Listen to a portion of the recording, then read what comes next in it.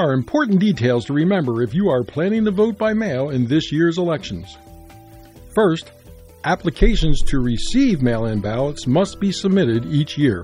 Registered voters who opted to automatically receive mail-in ballots last year will be receiving mail-in ballot applications for this year in the mail. Registered voters who did not opt to automatically receive mail-in ballots can do so by updating their registration information. You can register to vote or update your registration online at votespa.com. The deadline to register to vote in the Pennsylvania primary is May 3rd. The primary election in Pennsylvania is scheduled for May 18th.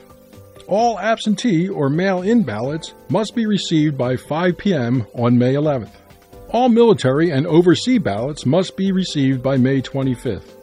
If you have questions, visit Montgomery County's mail-in voting page at montgopa.org, or you can call the county at 610-278-3280, or visit Pennsylvania's mail-in voting page at votespa.com, or call 1-877-VOTES-PA.